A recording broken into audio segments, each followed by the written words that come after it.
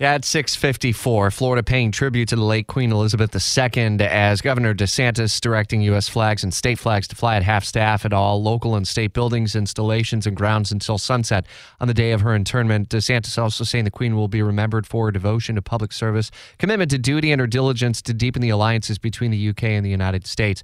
Live continuing team coverage to Washington and WOKV's Blair Miller, and you had a chance to watch along as President Biden also paid tribute to the late Queen.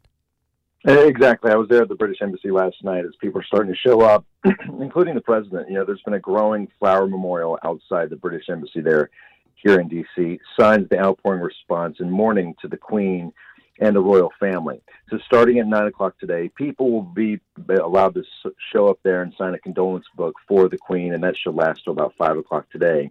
The British Embassy tells us President Biden and the First Lady were the first to sign the condolence book for Her Majesty, the Queen. In a joint statement, the First Family said the Queen defined an era, saying, in part, quote, her legacy will loom large in the pages of British history and in the story of our world. Of course, the Queen was also no stranger to visiting Washington, D.C. She was here several times over the years, including twice in 1991 and then once in 2007. During her reign, Rich, she met with 13 sitting U.S. presidents. As you can imagine, many flags will be flown at half-staff throughout the district, as you mentioned there in Florida, as well, and we can expect the same thing across the country. Any early word coming from the White House on whether the First Family or other former heads of state here in the United States will be a part of the funeral services overseas?